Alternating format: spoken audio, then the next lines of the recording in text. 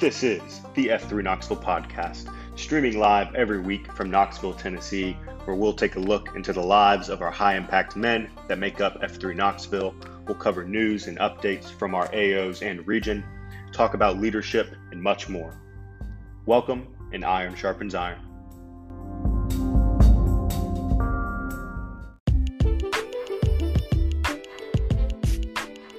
What is up, everyone? Welcome back to the F3 Knoxville podcast. I am stoked you are here. This is your host, Steam, or Dan Henson, and today we have a very special guest, Robertson Robbie Dickens. Yes, he is a former Homeland Security analyst where he served on various counterterrorism efforts for the United States.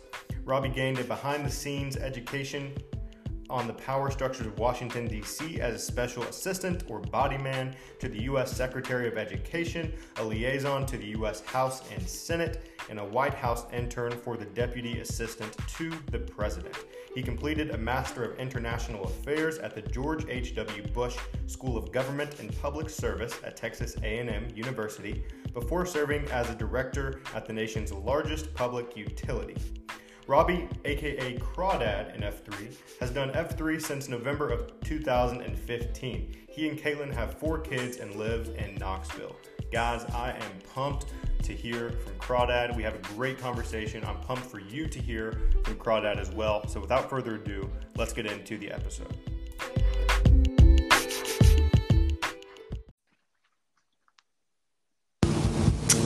Good morning, Robbie Dickens. Good morning, sir. Fantastic. Thank you for having me. Excited to chat today. Hey. I am glad that you could be here, brother. I'm excited. We have a lot of good stuff to dive into today. I know we're going to dive into a little bit of your background and history and your professional experience here and also your book that just came out, The Missionary. I'm a couple chapters in now and love it, so I'm excited to hear your thoughts and heart on that. And then we'll also talk about a little bit of your F3 experience and kind of what you have seen in F3 so far, and maybe how that's benefited you and your life and family as well. So I love it. Hey, what a great way to spend an hour, right? We're going to talk about my book and my F3 experience. I'm fired up, excited. Appreciate you having me. Honored to be on the F3 podcast, and especially going out to such a great group of guys and hopefully gals as well. So, man, let's dive in. I'm excited. Absolutely. Yes, sir. Yes, sir. So let's start with you. So kind of fill in our audience and tell us a little bit about your professional experience and kind of how you got to this point leading up to your book here. Absolutely. So my name is, I go by Robbie Dickens. My author name is Robertson. That's my real name. And so I was born and raised in the great state of Louisiana, sportsman's paradise. And lived in Monroe, West Monroe for the first 15 years. The home of Duck Dynasty, Willie Robertson, those guys, great guys. And then we moved to Shreveport, Bossier City area, which is the home of Barksdale Air Force Base and the home of the 8th Air Force. And so born and raised in Louisiana, and went to undergraduate at a work-study institution, College of the Ozarks, also called Hard Work U, in Branson, Missouri. It's actually just across the river from Branson, Missouri. And so I was there in undergraduate. And my junior year, or the summer after my junior year, I was fortunate enough to get an internship in the White House. And so I interned in the White House Office of Political Affairs under a gentleman named Ken Mehlman. He was the deputy assistant to the president at the time. The president was George W. Bush. It was 2001, the summer of 2001. And honestly, it was a fantastic time to be in the White House. And so any references to the White House and the Eisenhower Executive Office Building and the secret library and things like that are actually things that I've been to and seen in person. And so just some fantastic experiences. And so being in the White House, my older brother, Reed Dickens, was also the assistant press secretary. and he had an office in the West Wing. And so I was really lucky and blessed enough to mooch off his coattails. And so I actually lived with him, and he helped me get the internship. And so then it was just up to me to work my tail off. And so extremely grateful. So anybody ever tells you they've worked or interned at the White House, they didn't just get in the door because they sent a resume and then they were just these especially charming characters. They knew someone. And so I did as well. And so interned there my summer off after my junior year, and went back to undergraduate to finish. And actually I had to get internship credit. I had to write an essay on my time in the White House. And the day I had to go turn it in to my professor, I'll never forget this, was a beautiful, crisp September morning in 2001, September 11th, 2001. And I got a phone call from my mom, said, "Hey, your brother just called, said we probably won't hear from him for a few days, but turn on the television. We've been attacked." And, this is funny / ironic now, but I didn't have a cell phone. I was 21 or 22 years old. I didn't have a cell phone. And so we turned on the radio, I think, first, and then found this old school clunky TV in the office. I worked for the dean of the college at the time. And so we turned on the television and watched the towers fall. And so that really helped chart the course for the rest of my life. And so I remember standing in my dorm room that day, and just my roommate and I, it's like we couldn't comprehend what we were seeing along with the rest of the country. Yeah. And so, so my brother lived across the street from the Pentagon on the 19th floor of these condos, and his condo overlooked, across the interstate, the Pentagon. And so that overlooks where obviously all the carnage was. And so it shook me to the core. And so I finished undergraduate in December of 2001, and then went back to DC in April of 2002 and started my first job in DC as a political appointee. It's called Schedule C appointee for George W. Bush at the time in 2002. And that was kind of phase 2, if you will. Are we good? You want me to keep trucking through this? Yeah, man. That I had no idea.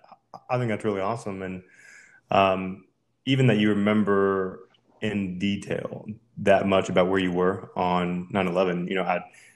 I think so. So I'm 26 and still remember where I was. I was with my family and vividly remember that. But for people that lived through that and can vividly reimagine exactly where they were, that is really powerful. And so previous to 9/11, you already had that political experience per se, and it kind of ran in your family a little bit with your brother as well. So did anything change, I guess, in your mindset of why you went back to Washington after 9/11, or I guess what shifted for you after that and after graduating college as well?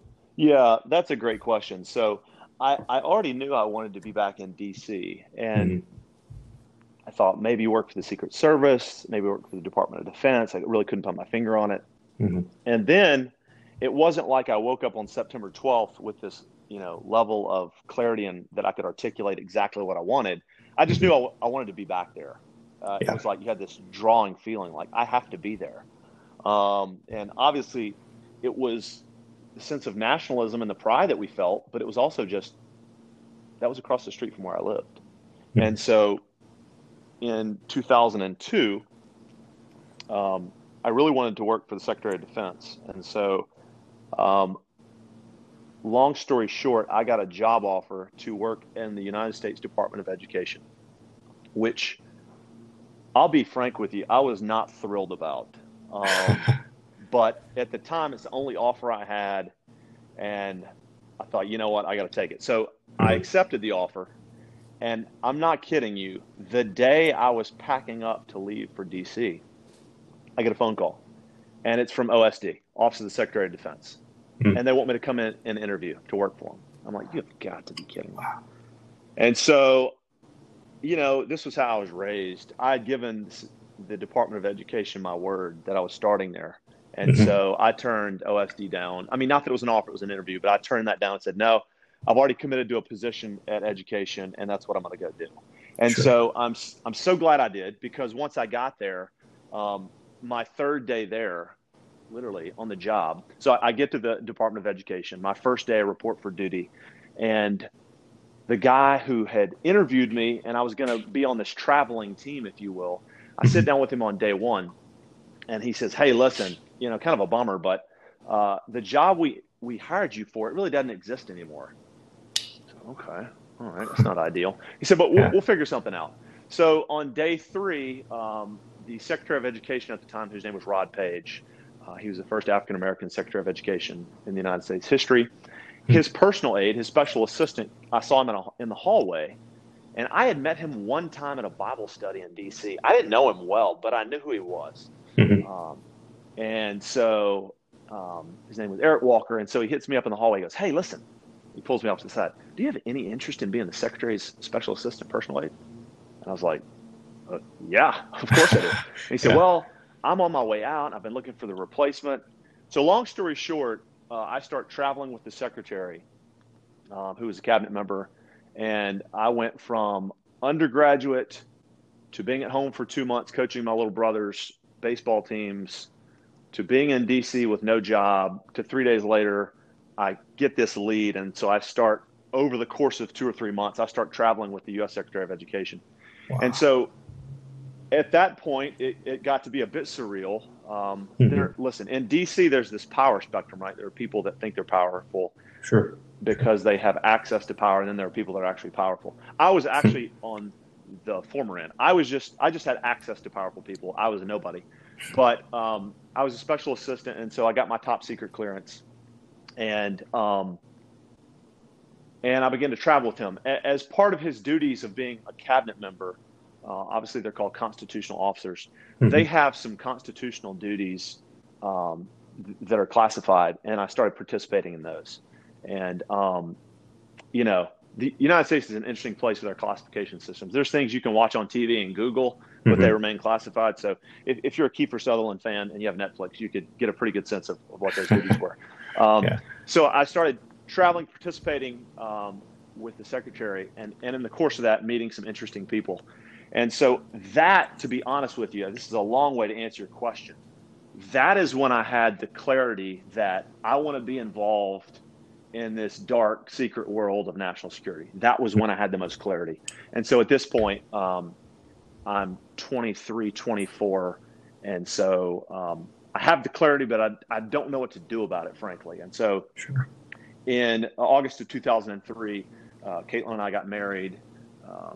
And the Secretary called me in and said, hey, basically, we've got to get you a real job. You can't be traveling. Because we would travel sometimes 15, 20 days a month and work, 100-hour weeks. And it was a blast, but you make no money and you work a ton, and it's not a great married life. And so I transferred into being a liaison to the House and Senate for the Department of Education. And so during that time, I'm in this weird zone because I still have a top secret clearance, but I'm in very much of a day job. And so a turning point for me was I went to a classified job fair. So you had to have a top secret clearance to get in the job fair, which is kind of a cool little vibe. And so you show your street creds, if you will, you get in, and then it's just a job fair, right? And you walk around, but every booth, the jobs they're hiring for, classified. And so I get a lead there, and I'm pretty excited. And so I go home, I tell Caitlin, hey, listen, they're looking to hire somebody. I think it was in Hamburg, Germany. I think it was Hamburg. Somewhere in Germany. And so I'm fired up. We're newlyweds. At the time, I think we may have had, so we got pregnant pretty soon after we got married. So we may have had Carter at the time, also known as Jumbo in F3. And so I interview on the phone, and they said, man, we really like you. We like your clearance, but you don't really have any credentials in the international world. You don't have a master's degree. And so they rejected me for the position. And so that day I went home and I told Caitlin, hey, I know I said I'd never go back and get a master's degree, but if I'm going to pursue this, I need some credentials. And so based on that, I went back to Texas A&M to the George Bush School of Government and Public Service and studied with some of the finest human beings I've ever gotten to know. Many of them work across the globe in official, non-official capacities and just different jobs, both secretive and non-secretive, just a great group of people. And so leaving there, I had my master's degree in international affairs with an emphasis in national security. And being there was just like a intellectual, cerebral, national cornucopia, right? Every day you're studying with people who are going to fight behind enemy lines, either metaphorically or literally. And then also you really get your passion. And so after I left there, I went to DC and worked in Homeland Security for 3.5 years. And so I'll just touch on a few things there, and then I'll take a breath and let you kind of push back. Yeah, please. So when I was in Homeland Security, the U.S. Department of Homeland Security has basically had a think tank at the time. It was a nonprofit, but it was a DHS.gov, if you will, type of organization. It's called the Homeland Security Institute. And so I was an analyst there. And I did everything from the super exciting to the mundane.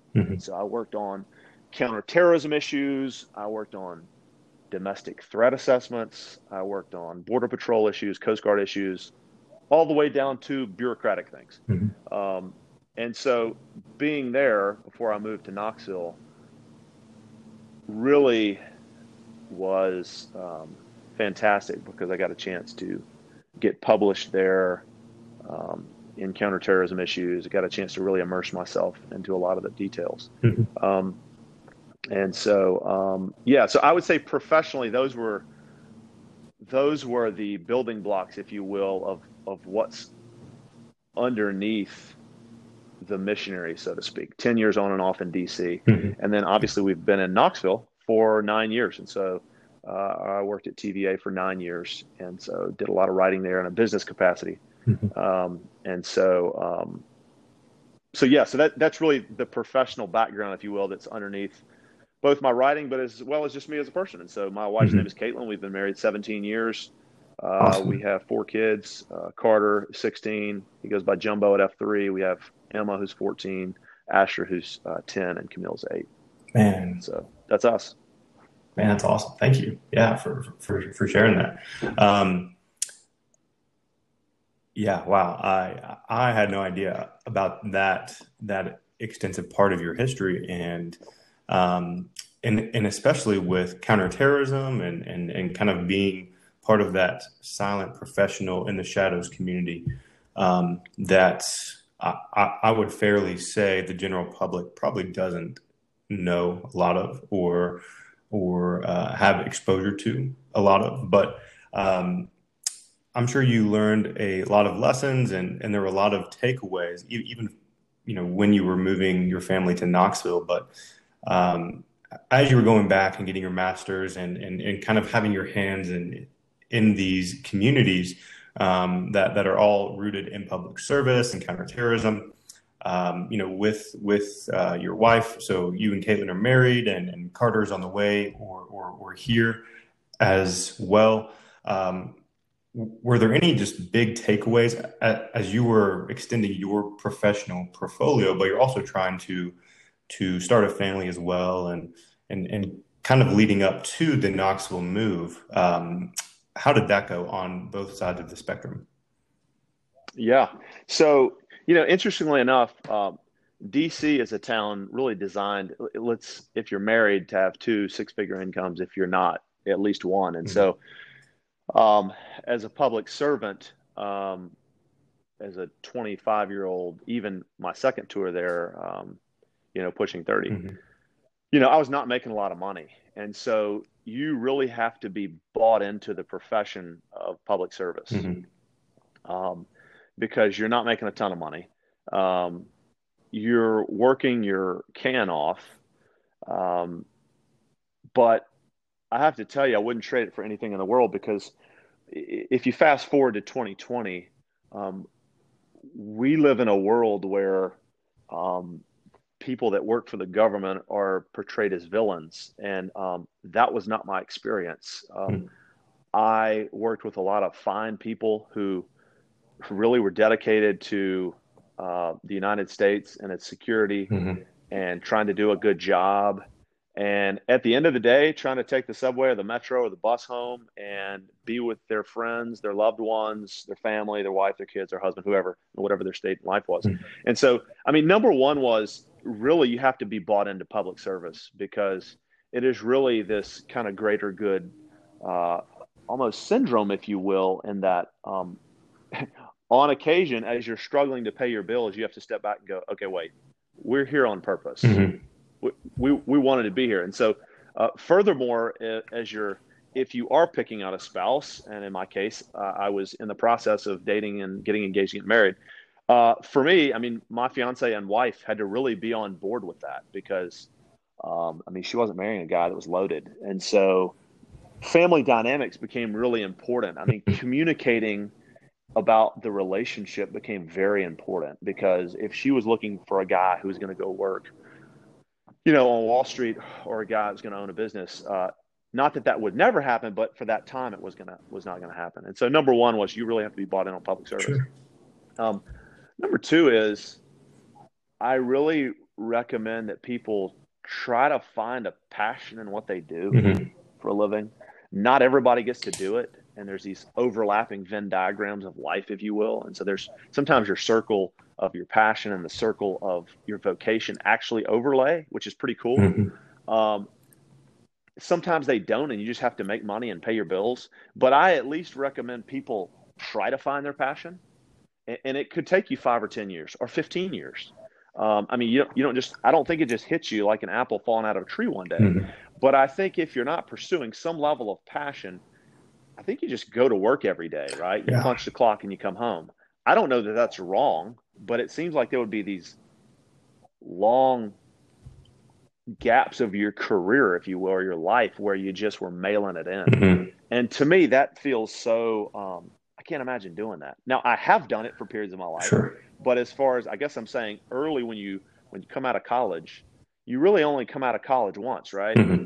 Hypothetically. And to really propel that, or even if you're coming out of your graduate program, or even if you've gotten an associate's degree and you're getting a mentor, an apprenticeship, whatever the case is, some level of propelling into finding your passion. So I highly recommend people try to look for it, and it doesn't have to be their job, but at least looking for it, because eventually I figured out for me, I was passionate about national security and I was passionate about writing, Hmm. and they didn't always overlap. So when I wrote, I wasn't, I wasn't doing that for a living. Like I was working in the national security world, and obviously I was working my tail off. Hmm. So I wasn't writing per se. And I was getting published for the government, but I wasn't writing for fun. And then now I'm writing as a passion, but I'm not working in national security. But there was this underlying theme of I knew what I loved. And so I highly recommend people. And listen, that could be dentistry, that could be building homes, Yeah. it could be a ministry, right? Hmm. It could just be 100 different things. But like, what makes you tick? And how can you find a way to do that? So Yeah. those are a couple And takeaways. finding that fulfillment, I think, is what I hear too. You can punch in a clock. I mean, that, the Monday through Friday, 9 to 5, that's all good and well. The bills have to be paid. But I think what you're hitting on is when you find that sweet spot of maybe tapping into those gifts that you were born with, and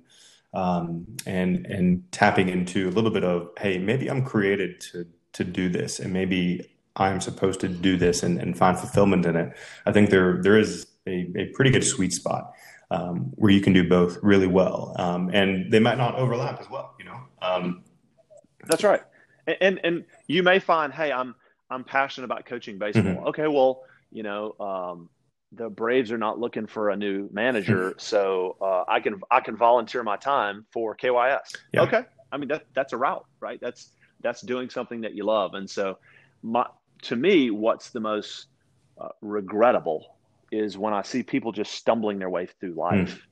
And I know we're going to get to this later, but that's really a sweet spot for F3 as well, Mhm. right? Like, don't stumble your way through life, right? Don't be a sad clown. Yes.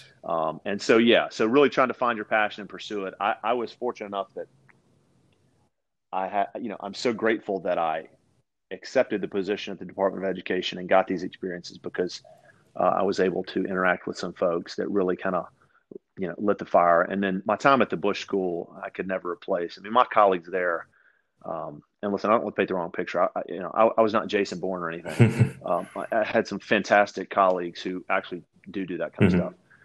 But I mean, when you get to interact with people who are passionate about similar things, in our case, we were getting master's degrees.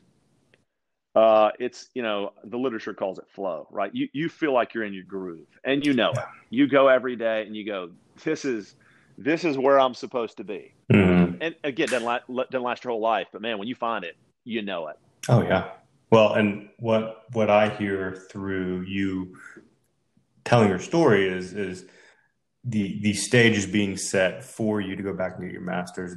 The stage was being set for you to move your family to Knoxville. The stage was being set for you to find F3 and be a man of impact to write The Missionary and in your other works as well.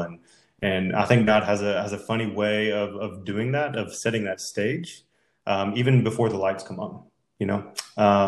Absolutely. Just like you were going to the Department of Education, that probably was not your man. I'm created for this 150%, but the stage was being set, and things were working in the background so that you could meet Caitlin, right? And so that you could move to Knoxville, and I think sometimes we neglect the process versus the end product. And I think you spoke about that very well. Absolutely. Yeah. And there's a balance between, on one hand, there was a show on when I was a kid on Nickelodeon. I don't remember the name of it, but basically it was like American Ninja Warrior, but back in the 80s. And you went through this obstacle course. And at the very end, if you chose the wrong door, somebody beat you up with a pugil stick. I don't think life is like that, sure. Right? The Lord can bless you any path you're on.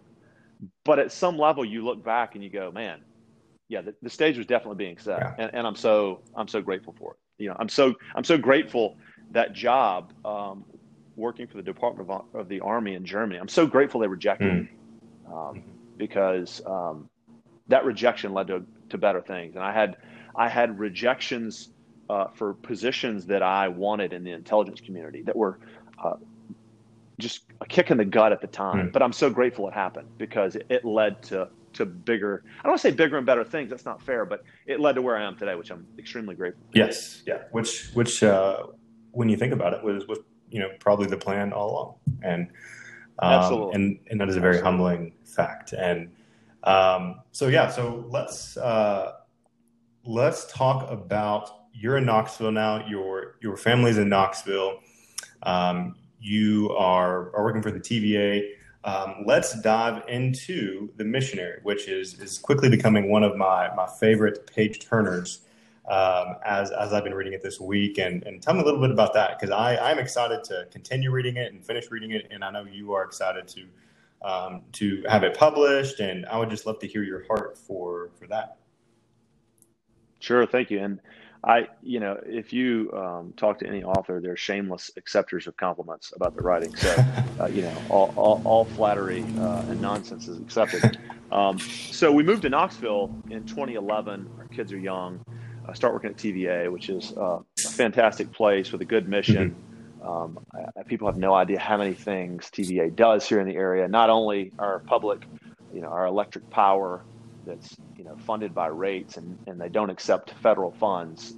We always get beat up for accepting federal funds, which they haven't in 20 or 30 years. Not only do they keep the lights on, which is fantastic, but they take care of the lakes and rivers. And as someone who spends an exceptional amount of time on the water, I'm grateful for that. And so we get here, work at TVA, and I worked my way through my professional career here. And so I was the director. It was called Operational Assurance. It was TVA's internal audit function for 4 years. And so I am either writing, approving, editing, publishing, professional writing, if you will, in the business environment for years. And so if you said, what do you do functionally? I would say, well, I'm an editor, I'm an approver, I teach adults how to write well, And so I'd always kind of written for a living, if you will, but obviously never between the covers of a book. And so in 2019, and just a side note, kind of a motif, if you will, to run through my life. I'm an avid reader, and my library at home is something that I'm extremely proud of, and I never, if my kids want books, I never ask them how much they are. I never give them specific caps or allowances on books. If they want to go to a bookstore and get a book, it's open season, period. And so my dad was a big reader. My father-in-law was a big reader. And so I'm an avid reader. And so there's two things that you would see that I'm actually looking on my desk right now. There are books and there is a journal. And so I've been journaling, and hang in there. There's a point to this, lest you think I'm just off heading to left field. So I've been an avid journaler I started actually, interestingly enough, I cracked open the first page of my first journal on the train to DC from a White House internship. I still have it on a shelf. And so one of my favorite books by David McCullough was John Adams, and John Adams was a big, he did a lot of journaling, as did Thomas Jefferson. And so I was reading that at the time, I believe. And so I started journaling. And so hang in there with me. So I have stacks of journals from the past 20 years. Wow. And stacks of books. And so one thing that I don't want to say I've always wanted to do it. I don't want to say this like, hey, since the time I was a kid, I wanted to do this. But I would say for the past decade or two, I've wanted to write a book. And I didn't for 100 different reasons. It's too difficult. It's too long. You can't make money, which, by the way, are all fairly accurate. But in 2019, as I'm sitting down with my journal for the year and I sketch out what are my goals for the year, spiritually, for my family, professionally, I have these three categories of goals. And I sketch them out for the year. And I try to get fairly operational so that I can look at them at different points in the year and then look at them on New Year's Eve and go, okay, did I do what I want to do? And so, I give credit to John Adams and I give credit to Greg McKeown, who wrote the book Essentialism, who has kept my fire lit about journaling over the decades. And so in 2019, on January 1, as I was looking at the year, I thought, you know what, I'm tired of being the guy that just talks about stuff. I want to write a book this year. I knew I wanted to do it in fiction. And so my goal for the year was to do a first draft of a manuscript for 2019. And so I didn't know what that looked like, didn't know what it meant. And so I actually finished the first draft really in August, September of last year. And it's kind of like when the dog catches the car, what do? I finished the first draft and I was so excited, and I had family members read it and I was giddy, and I frankly didn't know how to proceed. It's like, okay, what do I do with this? And so I was fortunate enough, Captain Crunch, Ted Anslett, connected me with a very popular New York Times bestselling author. And I don't mention his name because the advice he gave me I don't think would be thought well of by a publisher. But it connected me with this author here in town. And he basically gave me the courage and some insights to self-publish. And so the manuscript for The Missionary sat there idle for a few months. And then I began I got a professional editor this year and began the process of editing, carving it up, feeding it, feedback, et cetera. But I spent last year, 2019, my writing process was every night, Monday through Thursday night, I would get in bed after the kids were in bed, after my wife was asleep. I would get in bed, have my laptop on my bedstand, and I would write 1,000 words a night, Monday through Thursday night. And I did that for 8 months. And at first, you're kind of stumbling your way around. You have no idea what you're doing. But then once I read Stephen King's book, the title is On Writing. That was like my aha moment. And I read the second section, which is how he teaches people to write. I read that 2 or 3 times, just carved it up, marked it up. And so then I realized, you have to get into the story. And so I began to, for that phase in my life, my son Asher was newly exploding onto the autism spectrum, and we didn't know what we were doing. And so at the end of the day, it was such a sweet time to open my laptop, put my headphones on, and have a couple composers that I always listen to, Hans Zimmer and Ramin Djawadi. And I would put my headphones on and disappear into this world. And it was like my own world, and nobody bothered me, and it wasn't stressful. And that's where the characters all came alive to the missionary. And so it was a blast. And so I knew that, I knew I wanted to, I knew I wanted to take this to its finish. And so basically I finished it. I took just a brief detour. So when COVID exploded onto the scene, if you will, to use that metaphor again, I decided it concerned me how much time my kids and their friends were spending on their phones, because they're at home, they're doing their school. At the time, Knox County was kind of, again, we didn't know what we were doing. That's okay. And I hated how much time they spent on their devices. And so I thought, you know what, I'm gonna write some short form content that they can look at and read on their phones. And so I took a detour from the missionary and wrote The Other Virus and released that in a weekly, bi-weekly manner in these episodes. It's a book now, The Other Virus, a novel. But I took a break from the missionary to write that. And so then I came back on board with the missionary, probably, in the last, 3 months, if you will, and finished out the missionary. And so anyway, it's been a blast. All of the reasons that I didn't want to do it were all true. I just needed to, this great book called Willpower Doesn't Work. And you have to pardon me, I'm constantly referencing and selling books, but they've just been impactful. And so I just realized I just need to do it. And so I've released it recently. And so awesome. Yeah, I'll take a breath there, and then we can dive into the plot if you want to, or whatever. Please, yes, I would love that, man. Yeah, wow. I don't think people know how much goes into writing a book. From the creative process to actually filling the pages to publishing to editing. That is not a short process by any means. Takes a lot of patience, I'm sure. And so what parts of writing the missionary and also The Other Virus, I'd love to hear a little bit about that as well. What parts of your process were good and were like, man, I'm affirmed in this. I know I'm supposed to be doing this. This is awesome.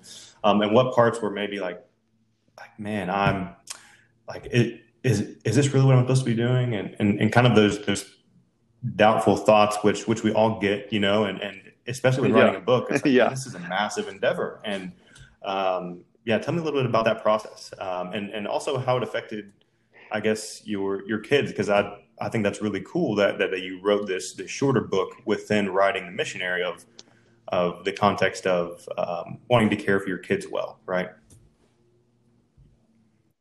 Yeah. Oh man. Yeah. Those are excellent questions. So the parts, I was talking to my mother the other day, and I said, writing the first draft manuscript of a book is a blast. Like the first draft is, what my editor, Sue Strecker, calls the kitchen sink version, right? You throw it all out there. So my first draft of the missionary was 87,000 words, and nothing's off, out of bounds, right? You just throw it all out there. Your creative juices are flowing. It's like, man, this is good stuff.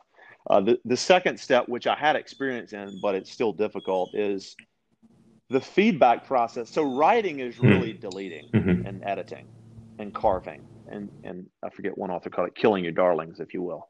And so my experience in Homeland Security, because we had professional editors who had no problem using 4-letter words in the editing comments. I'd get these comments, these track changes, and be like, what the bleep is this? It doesn't bleeping make sense. And you're like, okay, so if I heard you correctly, you don't like that sentence. And so I had that in my background. So I had pretty thick skin. And so when my editor sent me my first draft with comments, she also sent a 20-page cover letter with its deficiencies. And your initial instinct is, what if I just deleted her name and act like I never knew her, Sure. right? What if we just went to somebody else that gave us, the answers we want to hear and told us how amazing we were.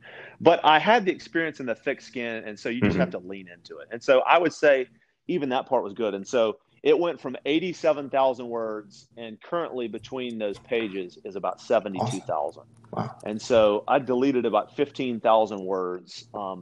That's about 75 pages of content that were deleted. And so you do a lot of cutting, and I mean I probably did 7 to 10 revisions of the manuscript. And I mean, you go down where you're a word here, a word there, an adverb here, so that part was affirming, because when you're editing and cutting and deleting and you get those prose and you get that paragraph, it feels good. And you're like, oh yeah, that's how I wanted it to sound. So that felt good. Now the tough part, where I really got self-doubt, was when you get into the publishing process. We live in this incredible democratized world of social media where there's experts on everything, right?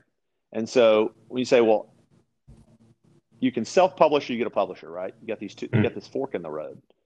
And for me, I decided, well, I could send 20 letters and pitches to publishers and get rejected and invest this energy, or I could spend all that energy on self-publishing, sell a bunch of copies, and then it'd be self-evident. And then if I want to do the publishing route, great. If not, hey, it's making money. So when you take that fork in the road, you take the self-publishing route.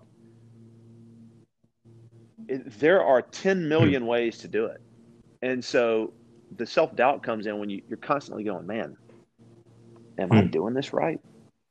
The answer is typically no. Sure, but you're learning as you go. But you're learning, and you're stumbling, and you're stumping your toe, and it's kind of like when you walk through your house at night, and you kick the ottoman in the living room, and it's like, man, how did I not know that was there?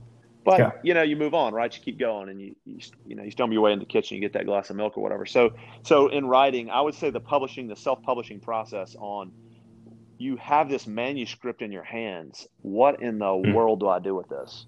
And so getting your editor, getting a cover designer. I have a fantastic cover designer, getting my formatter, who's fantastic. And then there's some really judgmental decisions where you go, so for example, typos. In most big box publisher books right now at Barnes & Noble, I would say you'll find 1 to 2 typos per manuscript that's on the shelf. So I'm going, okay, how many times is enough? Yeah. Right. When is it ready to go to print? Because when you self-publish, you got a little bit more insecurity, right? So you're going, when is it enough? And at some point, it was just like, you know what? I've got to lean into this and fail fast. And so anytime someone has sent me something, which frankly and fortunately has not been much, I go, thanks for the feedback. I'll pull the manuscript down, change it, move on. And so you're always looking at an updated manuscript. Which is the cool thing about Kindle publishing through Amazon. Now, you asked the question, how does this affect my family? So when you announce to your family or close friends that you're writing a book, it's terrifying, because they're like, this is great. And they start asking you all these questions. And then you kind of shrink back and go, what have I done? Like, I don't even know what I'm doing. And so I would say the thing that was the coolest part is, I remember telling Carter, Jumbo, that I was writing a book. And he immediately started asking me questions as if it was evident that it would be successful. Like, his questions weren't about, well, do you think you can really do this? His first questions were, oh, is it going to be a hardback or a paperback? Oh, well, is it going to sell in Barnes? And he started asking me all these questions as if it was going to be successful, which was intoxicating, because I was like, oh my gosh, they believe in me. And I had one night where I was really struggling with one of my characters, and I go get in bed with Asher. I'm tucking him in. He's 8 at the time. And he asked me a question about one of my characters. He goes, well, have you ever thought about so-and-so? I mean, maybe he's just, and I mean, it blew me away. And I had to run back and make notes in my note sketch to go, oh my gosh, how did I not think of that? So the kids have been incredible. My wife, Caitlin, has literally been my number one fan throughout.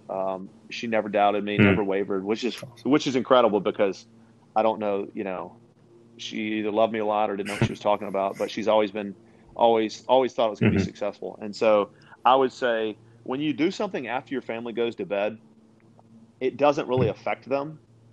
It just affects your sleep patterns. And so you just kind of have to buck up and work harder. So it's like, well, what'd your family think about you being gone? Now, when I came to the publishing process, what they had to endure was lots of conversations, me asking questions that they didn't have answers to. And so lots of dinner time questions and conversations where they smiled and nodded and were like, yeah, yep, sure, Dad, thanks, yeah. So very gracious listeners. Oh, man. Man, I think there are two really important things that you kind of dug out and fleshed out in that. One, I'm sure we'll talk about both of these when we kind of talk about F3 and your experience with F3. But one was the importance that there are people that are for you and that are in your corner, and that should be your family. And that's probably not always the case. Each family is going to be different, but I love that you can point back and have these moments of, your family's in your corner, and that, we should be for each other. I think that's incredibly important. And then two, something that you mentioned was when you sent that initial draft to your editor, and you said, why don't we go to people that would just tell us the right answer, tell us what we want to hear, and yeah, that's great. But that's not going to help us grow. That's not going to help us progress. That's not going to help us develop it into kind of who we're called to be. And I thought that was really good, that when you got that 20-page cover letter of like, hey, maybe this is not what I want to hear, but it's what I need to hear. Right. I thought that was really cool that you said that. And that's part of the process too. Right?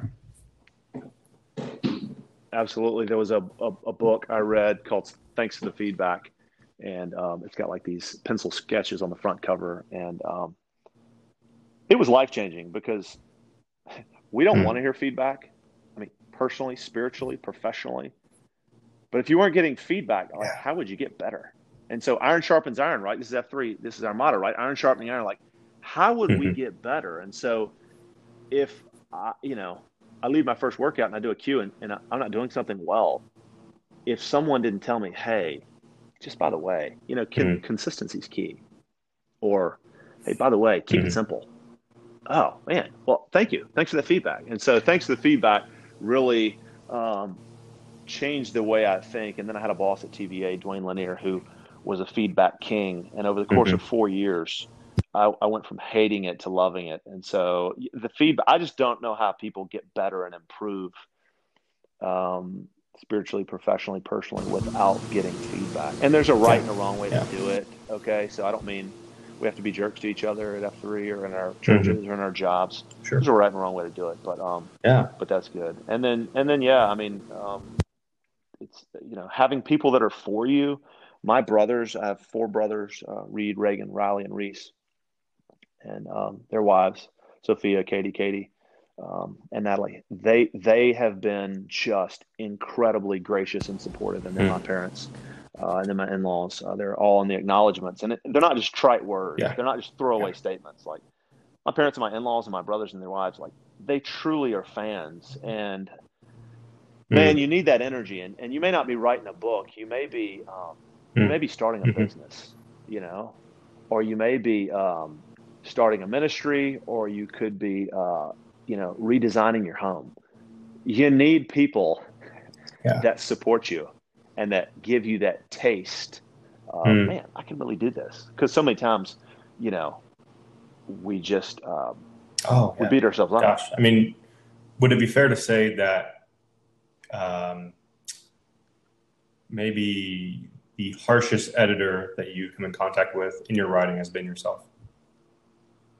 Or maybe the most honest editor, I guess. So I've had two fantastic editors. Sue Streckers, who's my current editor. I had one named Kim Corthell in Homeland Security, and I knew she supported me. I knew when she roughed me up, it was for my own benefit. But when I read my own stuff, I used to hear actors say they watch their own shows, and I think that's kind of weird. When you want to see yourself do it.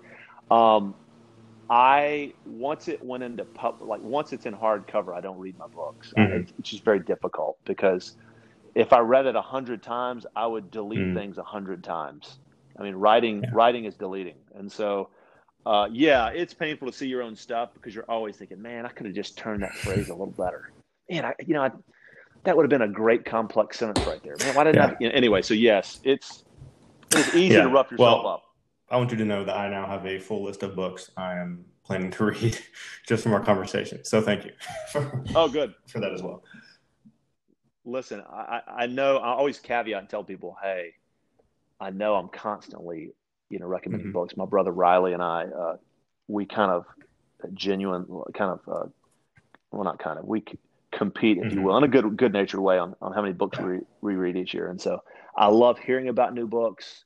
I like giving new books. And so, I have a book list that I just recommend. And in fact, I could send it to you if you want. I just have a list of those books. It's like, man, people have told me about them. And I can't imagine if I didn't read, thanks to the feedback, if I didn't read Willpower Doesn't Work, if I didn't read Mindset, if I didn't read Jack Carr's fiction novels, if I didn't read Vince Flynn's novel, it's like I'd be a different person if I didn't read those. Oh, gosh. Yeah. I mean, you think about and one other thing I want to go back and revisit, that you have journals from 20 years.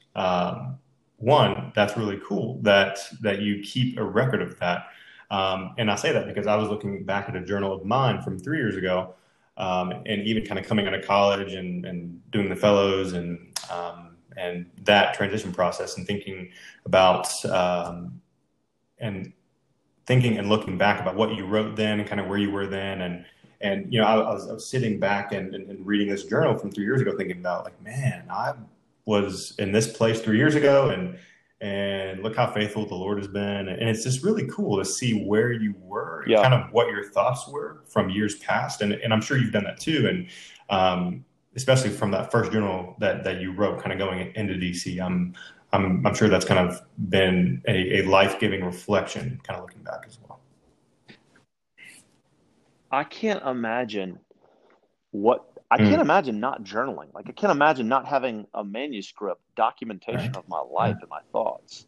And I don't mean from an egotistical thing. I mean, it's so important. And by the way, it's not like I've done it every day for 20 years or every year. I have year gaps. I mean, I've had plenty of gaps, but it's just like off and on for 20 years. And so, and I think everybody should do it their own way. Like, I think a lot of people think journaling is like, dear diary, I'm so sad. And so it could be that, right? No, it could be. I mean, but it's also like, what do you want to capture? Like, what do you want to look up on December 31st or whenever you do this of 2020 and go, these are things I need to look at. So I capture data. I capture information. I have stuff about some of my kids' medicines. I have, I go back and read stuff. I would say I reference my journals often because I need to see things. And so it's like, I hate telling stories based on gut feels. And so I like to go back and go, no, I did this 3 years ago. I know it feels like 10, but it was 3. And so, and like, what do you want to see? And so whether that's Dear Diary type of stuff, or whether they're prayer requests, or whether it's scripture, or whether it's professional goals. I mean, it could be anything. Workout stuff. It just whatever meets your fancy. Capturing that and being able to go back and look at it. I just can't imagine not having that document. I really can't. I mean, I have done exactly what you just said. I've written professional goals in my journals. I mean, even dating back all the way to college. Written prayer requests. I've written. I mean, I've screamed on pages. in my journals and written. Yeah, and isn't it great when you go back and you see, man, 8 years ago, I was terrified about this sickness or illness, or I had a tumor cut out in 2006. And, I've had different things in my life, and, the Lord was gracious to me, and I made it. I'm fine. Right. Like, so it's like, it's nice to go back and see not only answered prayers, but also like mindsets. And it's very life-giving to go, oh man, I remember when my car was dead, and I thought I would, and it's like, oh, okay, well, we figured it out. We made it. Yeah, exactly. Oh man. Well, hey, I am going through your book here, and before we move on to the F3, what I'd like to do is, if you don't mind, I'll read one of my favorite things I have read so far in your book, and then if you have maybe a favorite chapter or something that has really stuck out at you that you wrote from your book, if you want to share, I don't want to put you on the spot, but I'd love to hear that from you too. But so even just starting The Missionary, love it, big fan, and I'm glad I got this when I did. One thing that I've read so far that kind of just really stuck out at me was on page 5, and about halfway down, it goes something like this: "What happens next?" he blurted, to no one in particular. Randy said, "We wait, we listen, we don't say a word." And as I was reading that, I really enjoyed reading that, because that took me back to a place of remembering of we are very much active in this book. At least I see myself active in this book, and can relate to my life for the past year has been what happens next. Blurting to no one in particular. And then I think we get these people, these wise people that God sends in our life that just says, "Hey, we're going to wait, we're going to listen, and we don't say a word." And to me, what I got out of that, and the reason that was so formational for me was we are in this process of kind of what happens next, whether you're thinking about the coronavirus or the election or whatever it may be, whatever sphere of influence in life you find yourself in, we're all going to find ourselves in a place where we are going to say, what happens next? Maybe to our wife, maybe to our kids, our coworkers, maybe to no one in particular. And I think that we wait, we listen, we don't say a word, struck a chord in me specifically, because we all have a Randy in our lives, right? That's going to encourage us and say, we wait, the Lord's going to be good. We listen, the Lord's going to be good. We don't say a word because he's going to give us words to say. And I just pulled that out of there, and that's been one of my favorite things I've read, which I know is just a very small part of this book so far. But I just wanted to thank you for that, just getting into this book initially. So, thank you. Well, listen, I mean, so what I love about fiction is a couple things. It helps us escape reality. Okay. And so first of all, scientifically, it uses a different part of your brain than nonfiction, just for the record. So that's why you should have a balance of fiction and nonfiction. So the fiction uses the creative side of your brain. And so it helps us escape reality, number one.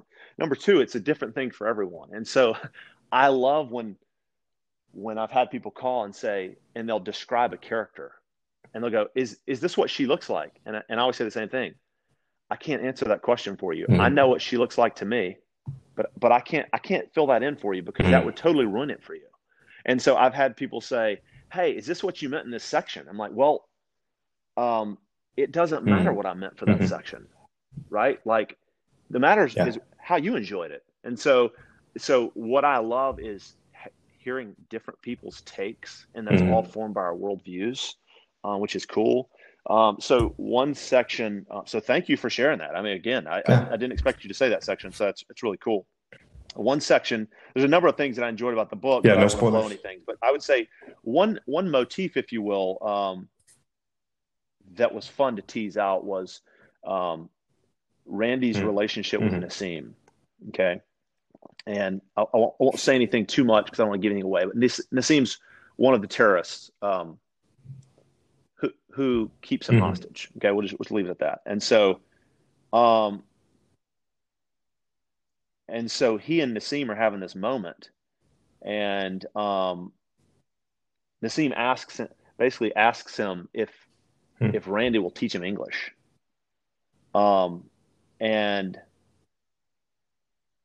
And he says, "Of course, it's on 134. Of course, I'll teach you English."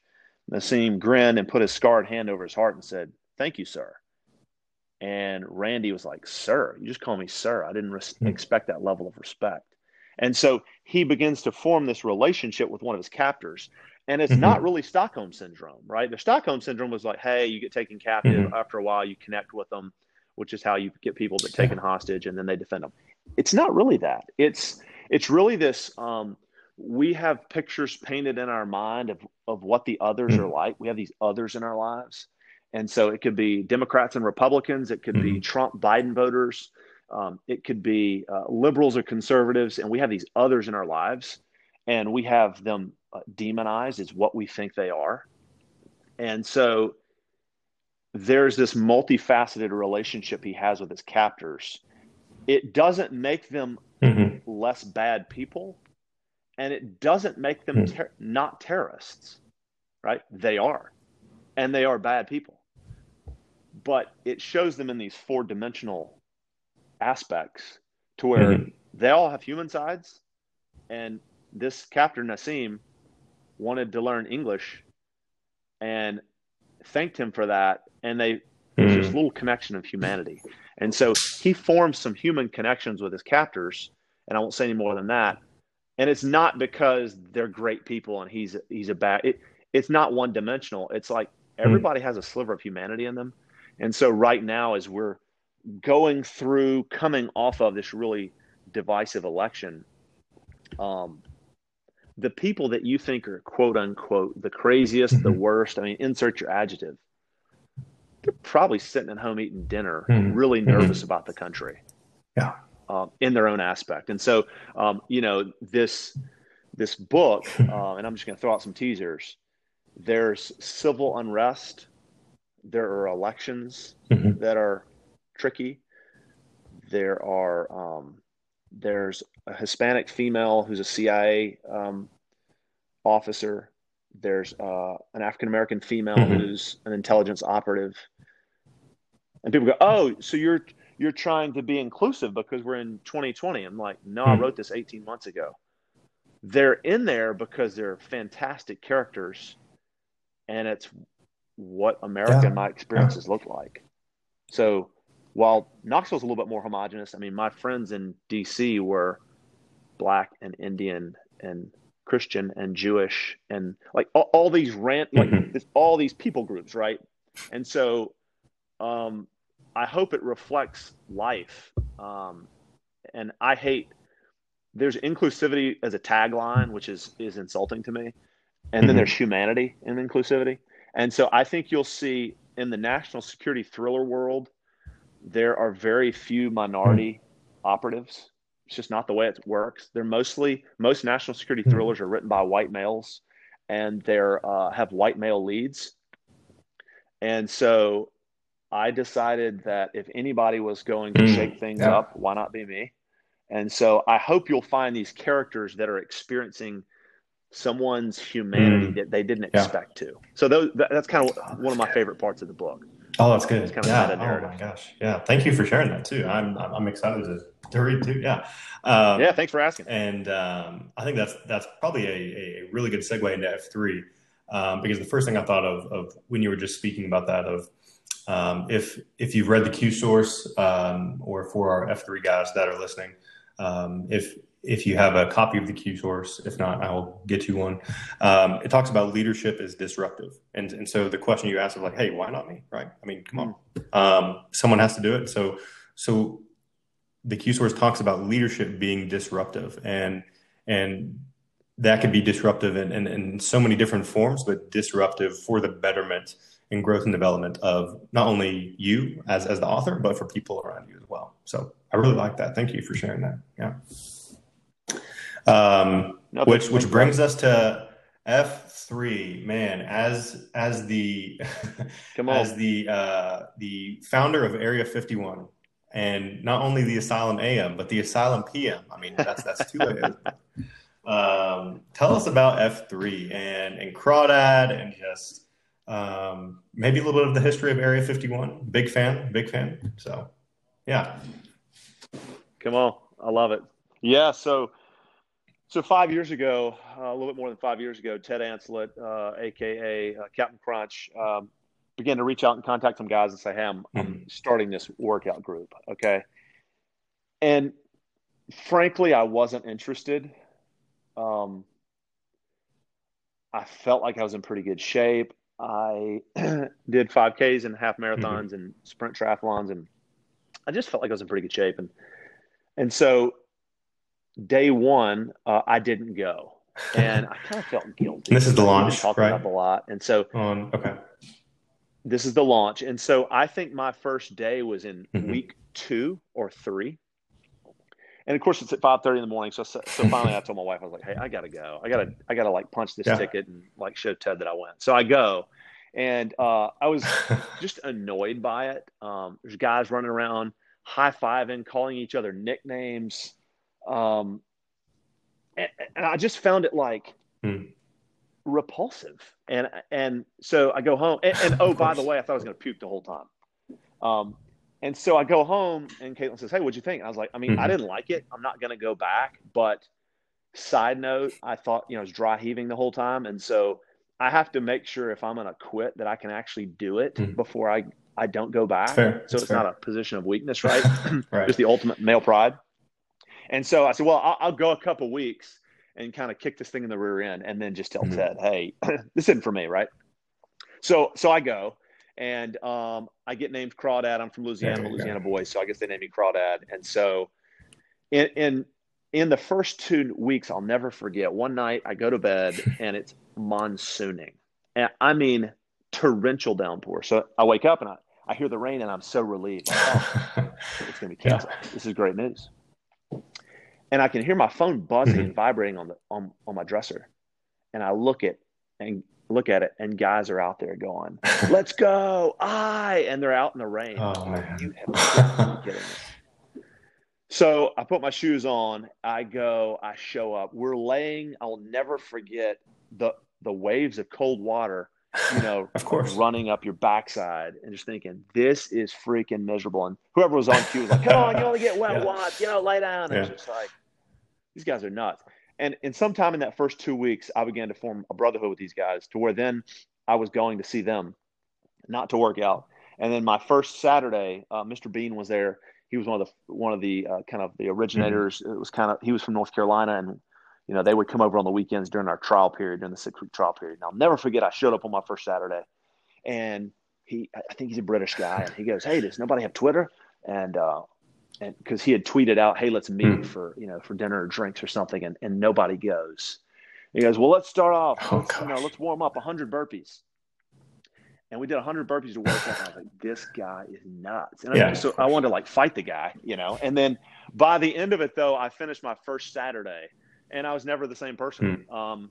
And anybody, I've sold some people for years on F3, and they're like, "No, it's not my thing." I'm like, "I know, wasn't mine either." But what happens is you Mm. form relationships with these guys, and the whole concept of a sad clown, right? The American male, typically, somebody says, Mm-hmm. "Hey, how are you doing?" "I'm great. I'm fine. Thank you." When in Mm. reality, you could be dying inside. You could be sad. You could have just lost your job. Your wife Mm-hmm. could have passed away. All these things. And so you form relationships with these guys, and then you do your first Q. Um, and I think my first one was on a Saturday. Of Of course, course. I Yeah. didn't sleep the night before. And then you do it, and you're having a blast. And you see your first guy splashing Merlot over on the side, which is obviously F3 talk for puking. And you're like, This was a "Oh, good heck cue. yeah. Yeah. Okay. I've figured something out." And 50, 100 Qs later, Mm-hmm. you can't wait to do it. And so when I sell people, I'm constantly telling them, I didn't like it either. I know it's ridiculous, and I know Yeah. you're going to love these guys. And so the sweetest part is when you Mm. convert someone who is a hater, and then you look up one day and they're queuing and they're yelling and screaming and saying all the, Mm-hmm. and it's like, we did it. So the consistency, I'm a man of routine. And so I love that we get there every day. We go through the routine. We do our workout. Mm-hmm. We have Yeah. that time at the end, the bomb, and where everybody stands around and you hear an inspirational word. I love that it's faith based, Mm-hmm. but it's not faith exclusive. And so while I'm an evangelical Christian, and go to Presbyterian Mm-hmm. Church, that's a litmus test. And so it's fantastic to see guys interacting. I think we've had a really motley crew of people. I think we've had Muslim guys, Jewish guys, atheist guys. We've had just a kind of Yeah. a hodgepodge of humanity there, and I love that. And the friends that I've gotten to meet, including yourself, I'll just never be the same for. And so I constantly tell Captain Crunch, who is referenced in the book, and you'll see him in the acknowledgments. I felt like an obligation in a good way. I had to mention him because he took the baton and started it here in Knoxville. And now we have 13, 14, AOs, is that right? And some expansions, and so 13 or 14. That's right. And hundreds of guys active. And you see these guys, and it's like, man, all these lives are changed in different ways. And that could be, when you hear a person give his testimony about, man, I lost 100 pounds, I was dying, and you look at him, you go, gosh, you're stout. Or you hear a person saying, hey, I was lonely, I was miserable, I was in depression, I was on medication. You go, man, this is real stuff. And so as I looked at the book, I felt like one of my characters had to be an F3 guy. I just felt like it just had too much of an impact on my life. I've had too much fun. I've laughed too hard at F3. I've almost passed out. I just have so many memories at F3. I just felt like one of the characters had to be an F3 guy. And so you'll get to it in the story. It's told from the perspective of his wife, who is a progressive person, not faith-based progressive person. And so her experience of having a husband who was an F3 guy, who she hated the faith aspect of it, but she couldn't argue with what a different person he was. And it just shook her to the core. So anyway, I'll just leave it at that. So I just felt like F3 had to be in the book. And so it is. It's a ton of fun. And so obviously Ted, Captain Crunch had to be in there. There's 100 different guys that I would love to have represented. So yeah, it's just been a blast. And I can't say enough things about it. I think that's why so many guys sell it and proselytize it, because they believe in it. It's one thing if you're selling a product or if you're paid to sell something, but when you believe in it, you just have to talk about it. And so people are like, man, it sounds like a cult. I'm like, well, it's not, but I understand that we do talk in terms, and we do have nicknames, and we do say stupid things, and we do get happy about stupid stuff. So yeah. So then there's the naming, right? The different AOs. So we go to the one, or I go to the one called the Asylum, which is Lakeshore Park in Knoxville. And so for me, it's been a thrill to name somewhere, right? And so the different places you get to name. So Grinch's Hill, Area 51, Field of Dreams. Those are places I got to name, and it's like they live on, right? They live on in history. So when you do somebody else's queue and they're like, okay, we're headed to Grinch's Hill, you're like, yeah, I named that on Christmas Eve in 2016, So Area 51 is a personal favorite because I love running hills. And so that's just a grueling, almost straight up hill. And, but it's fantastic because it's got that concrete place at the bottom. So you can, as far as the workout's concerned, you can go down there, you can hit your Merkins, your push-ups, you can hit your crunches, you can hit your burpees, and then you attack this huge hill. And I would say it has reasonable topography in the sense of there are holes. You probably could snap your kneecap, but I don't think we've had anybody do it yet. And so we've kind of learned where the holes are. And then you get to the top, and there's this last big push up that hill onto the asphalt. And so you get to the top, and you have more areas you can do workouts. So what a great place to spend your Saturday morning, breathing your guts out, running up a big hill. And then you get to the top hill to the best sunrise in America, where you overlook the lake, Fort Loudon Lake, and the mountains. And you think, man, I can't believe I get to work out here on Saturday. So I'm a junkie. I know there's other great AOs all across the country, but man, I challenge them to put theirs up against any day of the week. I think we do pretty well. I think the Asylum Asylum in general, PMA, is without a doubt one of the best AOs. You got everything you need. You got playgrounds, you got streets, you got hills. Let's not forget Cardiac and Everest. That's right. Gosh. And now you have that nice Coliseum. Oh. Good parking as well. And good parking. Yeah, parking is very key. And the cafeteria is less than 5 minutes away on Saturday mornings. So one thing you touched, the reward, as it's called. Yes. You definitely have to earn your reward. However, I have been known, I think a total of 2 times, to show up at the cafeteria without doing F3. And I completely blame it on my alarm. And as have I. So, totally. Yeah, man, that is really cool. Love the name Crawdad, and also the first F. So so that fitness, it's the magnet for a reason. That's not why F3 exists, but that's what sticks, right?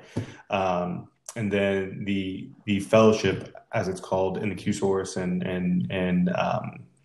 the Free to Lead book by Dread No BT is the glue. So that's what gets people coming back, right? Just like you said, that fellowship. Maybe workouts are not your thing exactly, or at least maybe they're not your thing initially.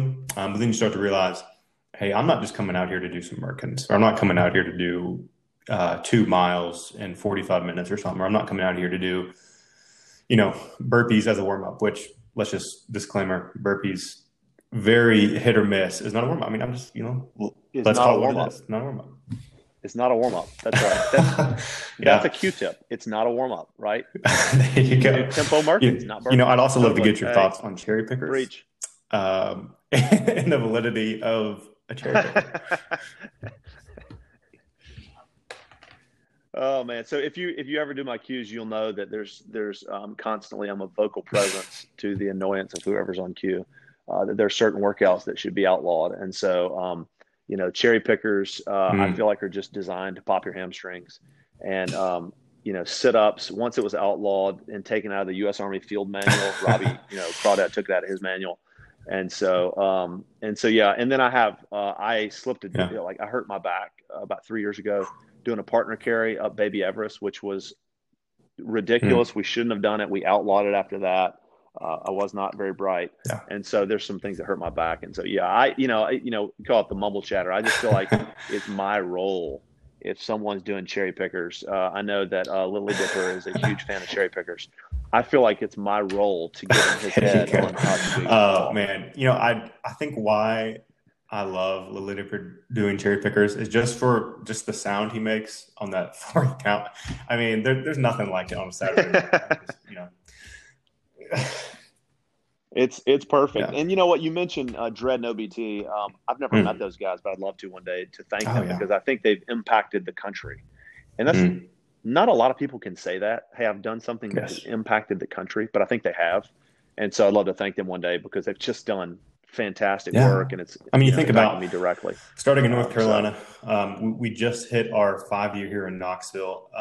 And think about how much F3 is spread across the country, and not just workouts, but you think about all the husbands it's impacted, sons, fathers, brothers. I mean, these men that now have a better purpose of, hey, we are created for so much more.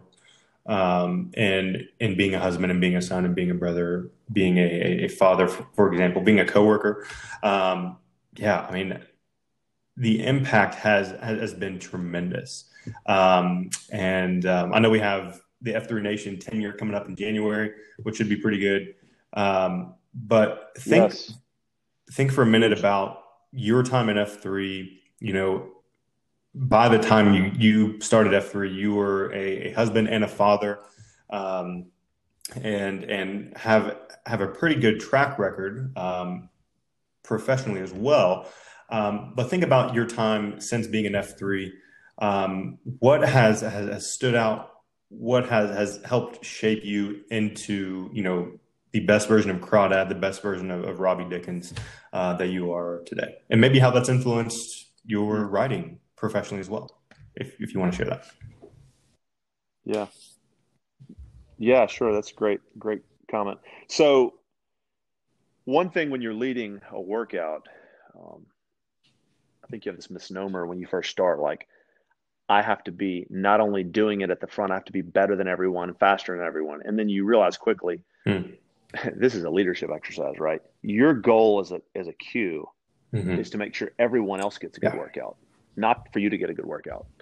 And I think that's so transferable professionally because I've been in leadership roles for the past decade, and it's easy to read that in a leadership book. And it's, you can even, it's rewarding when you see your staff do good things.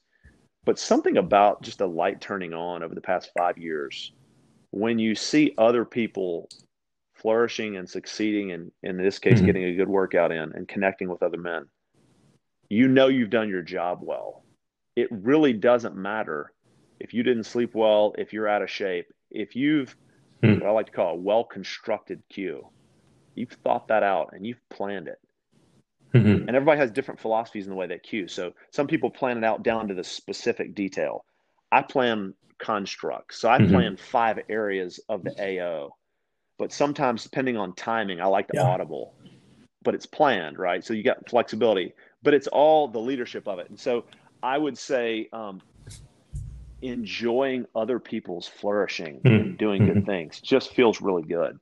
And that's been a great lesson to learn. I would say as a family, there's nothing cooler. So I take Carter, he becomes Jumbo.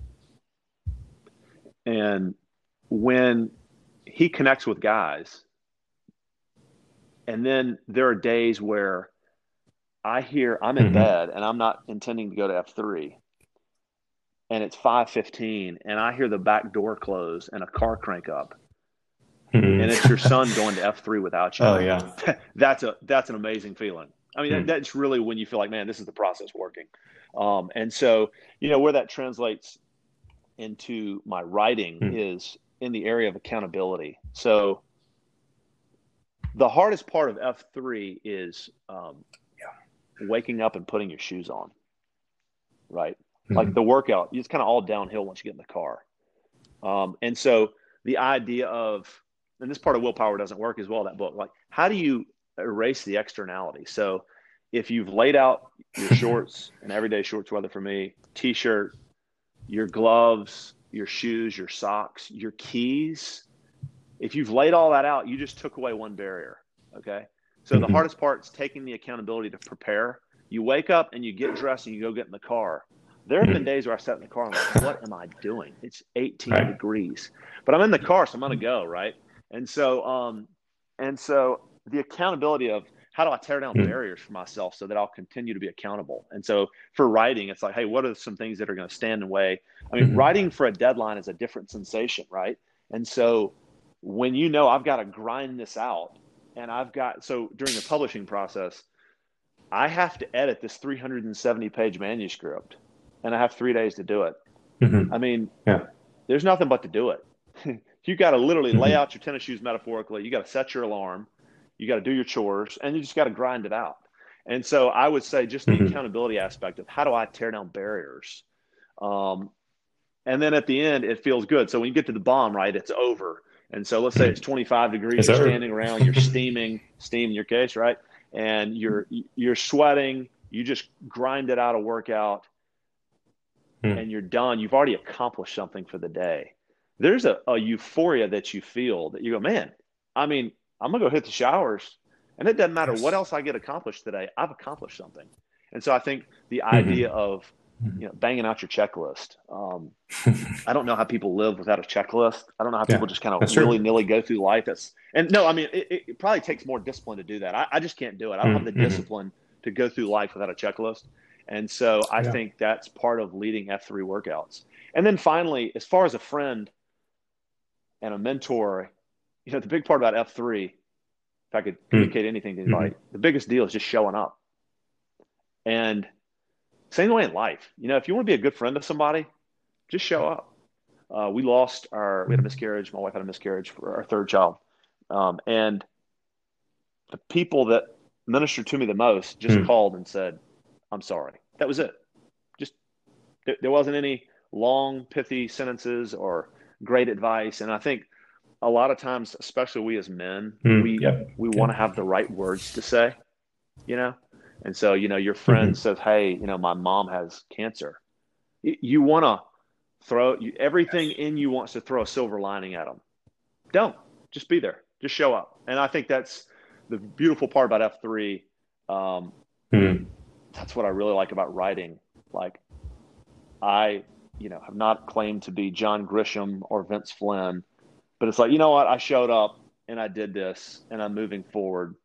And and let the chips fall where they may, and just don't be afraid of living. Yeah. Oh gosh. So anyway, those are my takeaways. And I think one thing that we would both agree on pretty hardcore is for you writing, but for F3 as well, for both of us, if you get out there and cue and for your book as well, and for your writing, if you impact one person, and if you change something in one person for me, that made the entire Q worth it, right? Um, and I'm sure you could say that for your book. I mean, obviously, Absolutely. it's done a lot for me so far, even just a couple chapters in. And when you Q, that's such a good point, um, because it's not about you. And I've heard Captain Crunch say that so much, and he's drilled it in.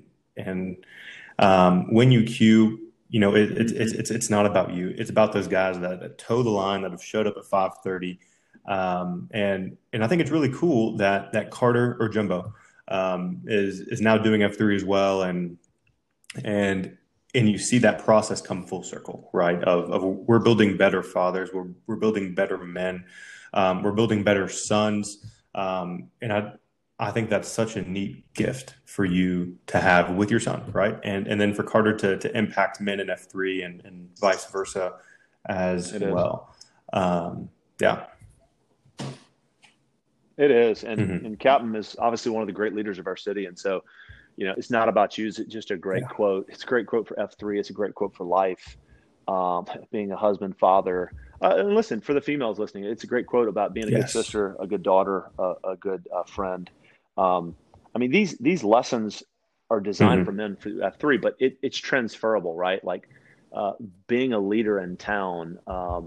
We have a female mayor. We don't have a female president and a female vice president, and we'll probably have a female president. Like, these are just great transferable leadership skills, right? It's not about you. It's about other people flourishing. It's, showing up, not being afraid of, being a lot less risk averse. And so they're just great lessons for men and women, boys and girls. We obviously get to do F3 with men. It's a men peer-led group for men, but it's just great leadership lessons. And hopefully we can continue to impact society, and I'm really fortunate. Yes, I've got to do absolutely. This, for 5 years. yes, hopefully, and hopefully many more. I'm excited for our tenure already. We've done so much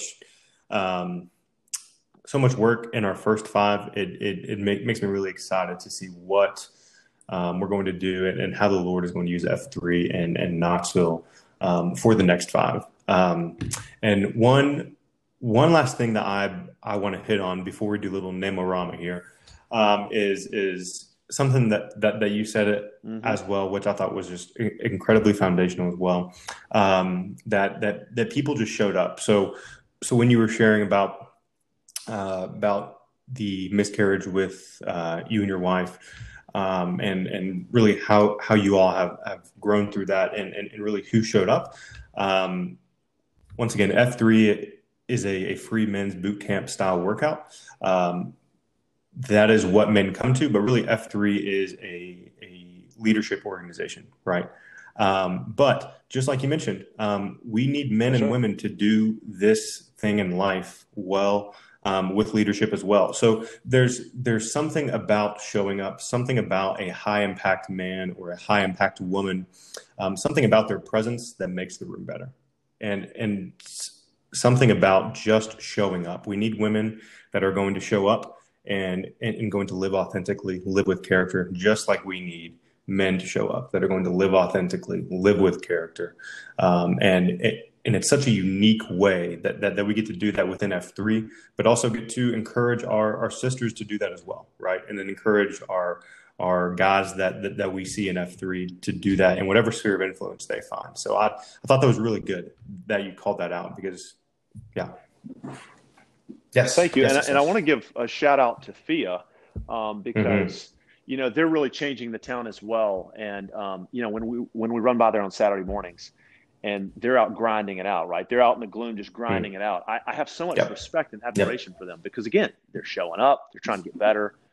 They need support systems in place. They need, if they're wives and mothers, they need husbands that can make it possible for them to be there on time if they have small children. If they're single, they need people that are propping them up in life. And so, FIA is really doing the same thing, and it's just inspirational.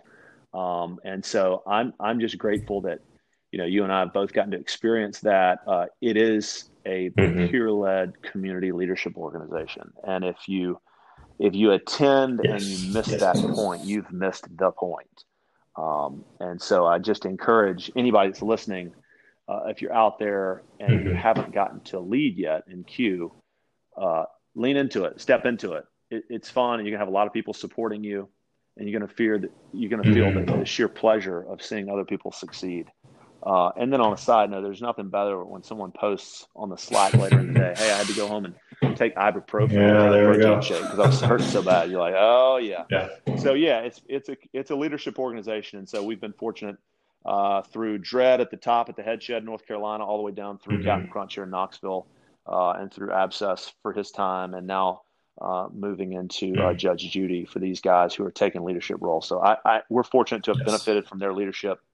And so I'm just happy to talk about, the missionary and the other virus and my F3 experiences. Just can't thank you enough for having me on. I love long form content. I love podcasts.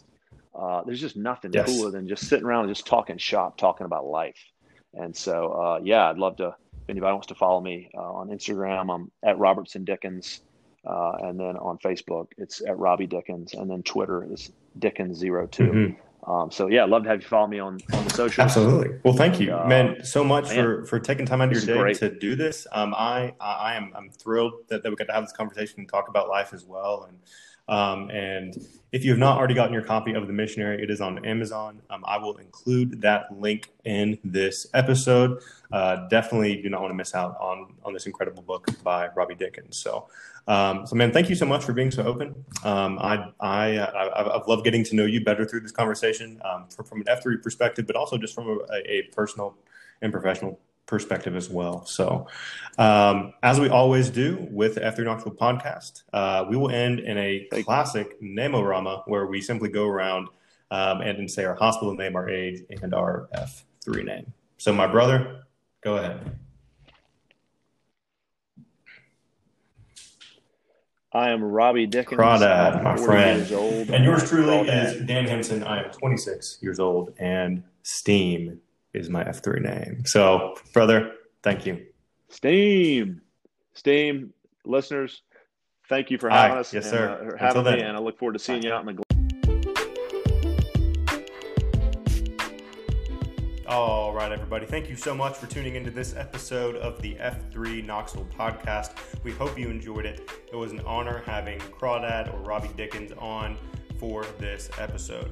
In the podcast description, you'll see a couple of different things. One, you'll see Robbie Dickens' social links, so make sure to check him out on Facebook, Instagram, and Twitter. You'll also see a link to get your copy of The Missionary on Amazon. Once again, get your copy of The Missionary on Amazon today. It is a book you will not want to put down. I can speak from personal experience. Once again, we hope you enjoyed this episode of the F3 Knoxville podcast. If you do have any feedback, questions for myself or Robbie, or anything you want to hear on the podcast, topics we would cover, or anyone you want to hear from, for our F3 Knoxville guys, drop me a line in Slack. I would love to chat with you. For people that are not in F3 Knoxville, go ahead and send me an email to dhenson1160@gmail.com. Once again, that is dhenson, DHENSON 1160@gmail.com. I would love to hear from you.